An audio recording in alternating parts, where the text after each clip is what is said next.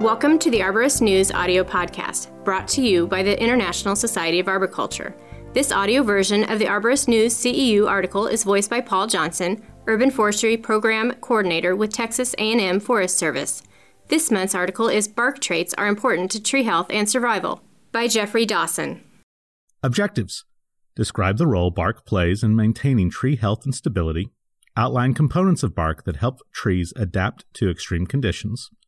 Identify anatomical structures present in bark that perform various physiologic tasks. Assess characteristics of bark that help protect the tree from mechanical damage. Certified Arborist and BCMA Science category only. Bark is a complex and important tree tissue.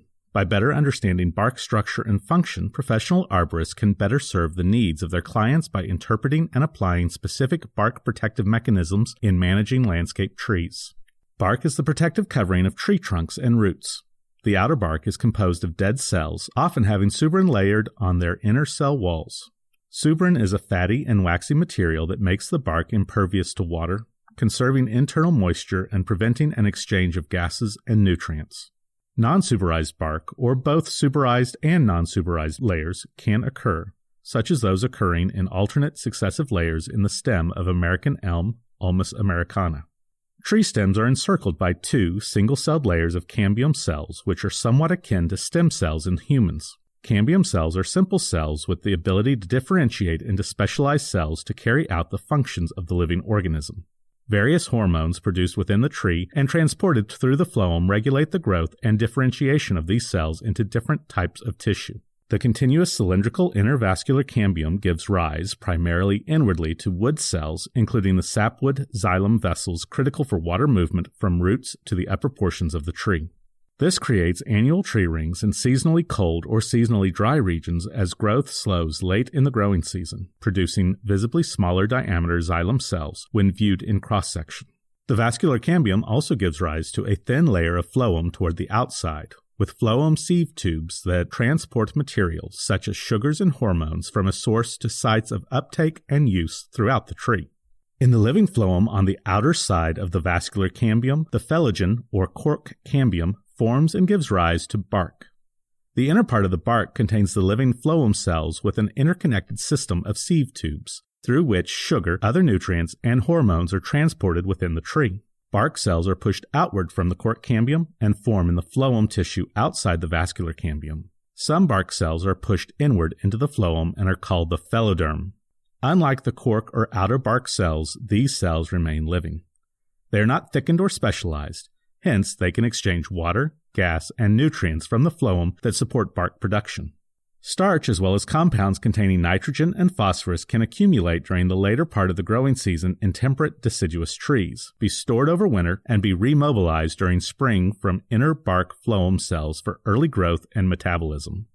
Hence the stripping of bark by wildlife or by starving humans in dire straits to obtain nutrients by eating the inner bark of trees. However, as a defense against herbivores, including insects, inner bark cells can also possess tough, thick-walled cellulosic fibers, as well as cells with bitter or toxic substances. The form and function of bark differ greatly among tree species, making it a key characteristic for tree identification. Bark forms a secondary tissue, replacing the thin epidermis and initial phloem of primary tissue from buds in lengthening young stems. Secondary tissue occurs after stem elongation has ceased and is responsible for the radial wood and bark growth of tree stems. Bark thickness increases with tree diameter. The outer bark can be quite thick and corky, insulating the living tissues within from temperature extremes and serving as tree adaptations to fire and extreme cold. The form of bark is a function of the formation and reformation of the cork cambium, where the cork cambium regenerates multiple times in the phloem tissue as successive concentric, entirely cylindrical structures. Smooth bark can form, as with beech, Fagus species, or birch, Betula species, where the cork cambium reforms successively, and the older cork cambium is replaced with discontinuous cork cambia, often occurring in overlapping arcs. Scaly bark occurs on the stem. This general pattern occurs on trees such as oaks, Quercus species, and maples, Acer species. Young stems of many trees can have smooth bark that converts into scaly bark with subsequent maturation. Fissured bark with net-like patterns occurs from splitting of the outer and inner bark, such as the bark of ash trees, Fraxinus species. Peeling bark forms when there are alternating thin and thick-walled bark cells, as with birch. Eucalyptus bark peels when layers of bark separate at thin-walled phloem parenchyma cell layers. Lenticels, warty eruptions that have space between cells on the bark of trees, can form on tree stems to allow gas exchange across bark barriers. Lenticels are seen on the smooth bark of tree types such as cherries, Prunus species, and alders, Alnus species.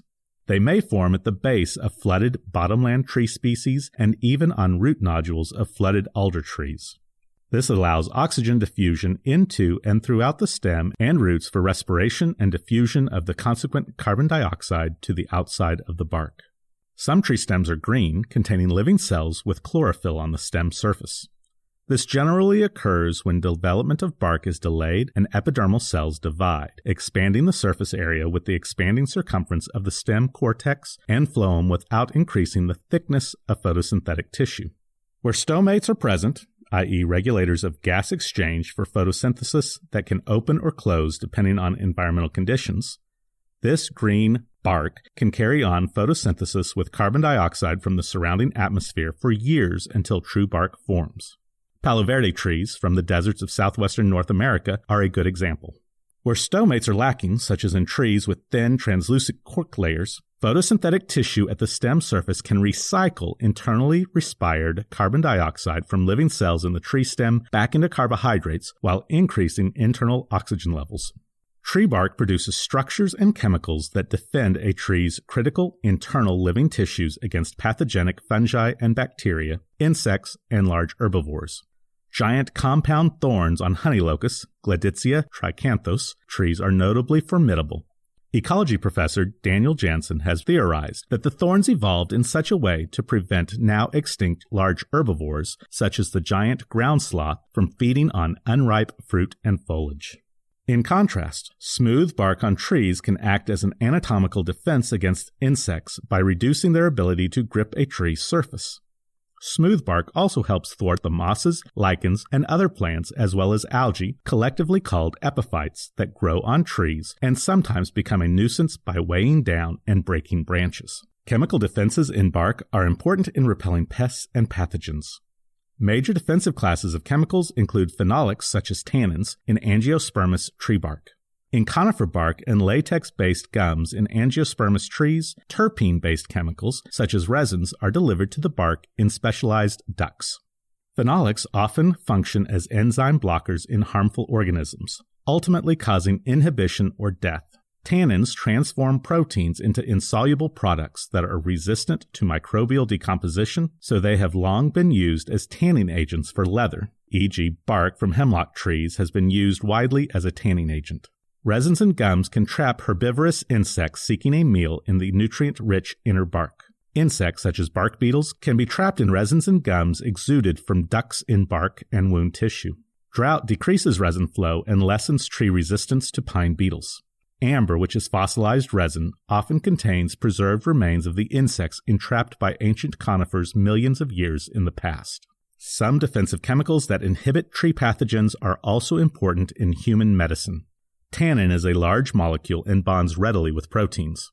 Tannins applied to skin cause it to contract. Medicinally, tannins are used to draw irritants out of the skin, e.g. the venom from bee stings or poison oak. Tannins are also applied to burns to help with healing and to cuts to reduce bleeding. Quinine from cinchona bark selectively combats malarial organisms in the human bloodstream because it inhibits pathogen DNA synthesis, meaning the malarial cells cannot divide. Taxol from yew trees, Taxa species, combat cancer by inhibiting the components of cells that allow them to stretch as they divide. Taxol especially inhibits rapidly dividing cancer cells. Juglone, a well-known toxic chemical from walnut, Juglone species, tree tissue, including bark, inhibits mitochondrial, aerobic respiration in cells, eventually causing death by suffocation of insects consuming walnut material. Better known as an allelopathic, natural herbicide that kills sensitive plant species around walnut trees, Juglone functions in bark and leaf tissue primarily as a defense against boring and grazing insects. However, some specialist insects, such as the walnut caterpillar moth, Datana intergerima, have evolved specialized digestion processes in larvae that allow them to tolerate Juglone and become specialist feeders on walnut. Some mature tree species like black oak, Quercus velutina, and bur oak, Quercus macrocarpa, have thick bark, while others like sycamore, Platanus species, do not. Thick bark provides more thermal protection. Outer bark's air-filled cells act much like home insulation, keeping the inside warmer or cooler than the outside by slowing the transfer of heat or cold through the outer bark. Thick bark is especially important for fire protection. Black oak and bur oak typically grow in drier, more fire-prone upland habitat than other species of oak, and so develop thick bark earlier than their regional oak relatives and maintain greater thickness as they grow. The outer bark of pitch pine, Pinus rigida, in the eastern U.S. thickens while the trees are still young and develops into deep, corky blocks that allow the tree to survive in habitats that are susceptible to fire. Giant sequoia, Sequoia dendron giganteum, trees have bark that can attain thicknesses of 1.5 feet, providing the means by which these trees and their coast redwood, Sequoia sempervirens, cousins can survive for thousands of years in fire-prone habitats. Fire is not the only thermal threat to trees. Rapid temperature change can also damage or kill sections of inner bark. In late winter, for example, direct sunlight, especially on the southwest side of tree trunks, can warm bark to temperatures much higher than the surrounding air, activating the cambium of temperate trees prematurely and causing the death of these cells upon subsequent refreezing. When the sun sets and temperatures plummet, the rapid cooling bark can also crack as it contracts, as seen in London plains, Platanus cross acerfolia. The bark of some conifers in cold regions is also relatively thick, affording moderation of inner bark temperatures where extreme cold temperatures occur. And yet, with all the protective advantages of thick bark, why is the bark of some species thin? One reason is that production of thick bark has an energy cost to the tree that lessens resources available for other growth and metabolic processes. In the central hardwood forest region of the U.S., floodplain tree species typically have thinner bark with higher specific gravities. High specific gravity, or high density, mass per unit of volume, allows rapid conduction, heat or cold, and makes floodplain trees poor insulators of the living cambial tissues from the high temperatures produced by fires, which are not as frequent in moist floodplain habitats as in dry uplands. However, the thin, dense barks of riparian tree species are mechanically stronger, enabling them to protect the tree trunk from the damage caused by floating ice and debris of spring flooding. Thin bark also allows sunlight to reach shallow photosynthetic cells in some tree species, such as sycamore trees. Bark that is dense and adheres strongly to the wood of tree stems affords maximum protection from mechanical damage from causes such as abrasion from falling trees and branches, bending and stretching, debris and winds and floodwater, and the activities of humans. Much of the research on bark strength has come from the forest products industry, where there is interest in the techniques and cost of mechanically debarking trees for processing into wood products. Bark serves as the principal stiffening agent in comparatively young stems and comprises the bulk of leaf-bearing tree branches. Strong bark that best supports these branches contain a high proportion of inner bark fibers intermixed with phloem and associated simple, thin-walled parenchyma cells. With the development of successive bark cambia, fiber-rich parts of the inner bark die and can become incorporated into the outer bark along with superized cork cells. A report by Dean Einspar and colleagues, number 128 in the technical paper series of the Appleton, Wisconsin, U.S.-based Institute of Pulp and Paper Chemistry, IPC, indicated that the presence of fibers generally increases bark strength, while the presence of sclerids decreases bark strength. Bark adhesion is greatest during the dormant season, and least during the growing season, before new fibers fully differentiate. Fibers have thick, lignified cell walls and are long, straight, and thin, often occurring in bundles, affording strength to the bark tissue.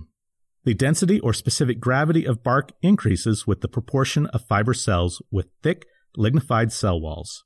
Sclerids have cell walls that are usually thickened by lignin, but are generally shorter and are clustered together in groups rather than in reinforcing bundles as in fibers. Sclerid types include those with length and width nearly equal, those that are star-shaped with several projecting arms, a type similar to fibers except branched, column-shaped cells no longer than they are wide, or cells that are bone-shaped, elongated with swollen ends. Inner bark strength has a function not only in supporting comparatively young leaf and fruit-bearing stems and branches, but also influences bark adhesion to the wood of the tree stems of all sizes. According to studies by Einspar and colleagues at the IPC, shagbark hickory, Caria ovata, and white ash, Fraxinus americana, are examples of tree species with fiber-rich bark that have the greatest dormant season inner bark strength, toughness, and adhesion to the stem. Beech, sycamore, red alder, Alnus rubra, and white birch, Betula paperifera, are examples of species lacking bark fibers that are low in dormant season inner bark strength, toughness, and adhesion to the stem. A list of selected tree species and their bark characteristics is included in the IPC technical paper. As evidence here, a thorough understanding of the structure and function of tree bark can greatly inform modern tree care and maintenance practices in many areas. Bark adhesion traits should be considered by arborists when climbing trees, as well as when prescribing tree plantings for areas where human activity, e.g. parking cars, ground maintenance, or pedestrian traffic, is likely to cause mechanical injury to tree stems. Thank you for listening to this month's Arborist News audio podcast. An online quiz worth 1 CEU is available now to current ISA members. Visit the ISA web store and search for online quizzes for the most recent CEU opportunities. This quiz will become available to non-members in February 2017. Arborist News is ISA's bi-monthly serial publication that provides readers with the latest in arboricultural news and education. This magazine is an ISA member benefit and offers opportunities for ISA credential holders to earn CEUs. Become a member today to start receiving Arborist News in your mailbox or your inbox. That concludes this episode. Please check back for the next Arborist News audio.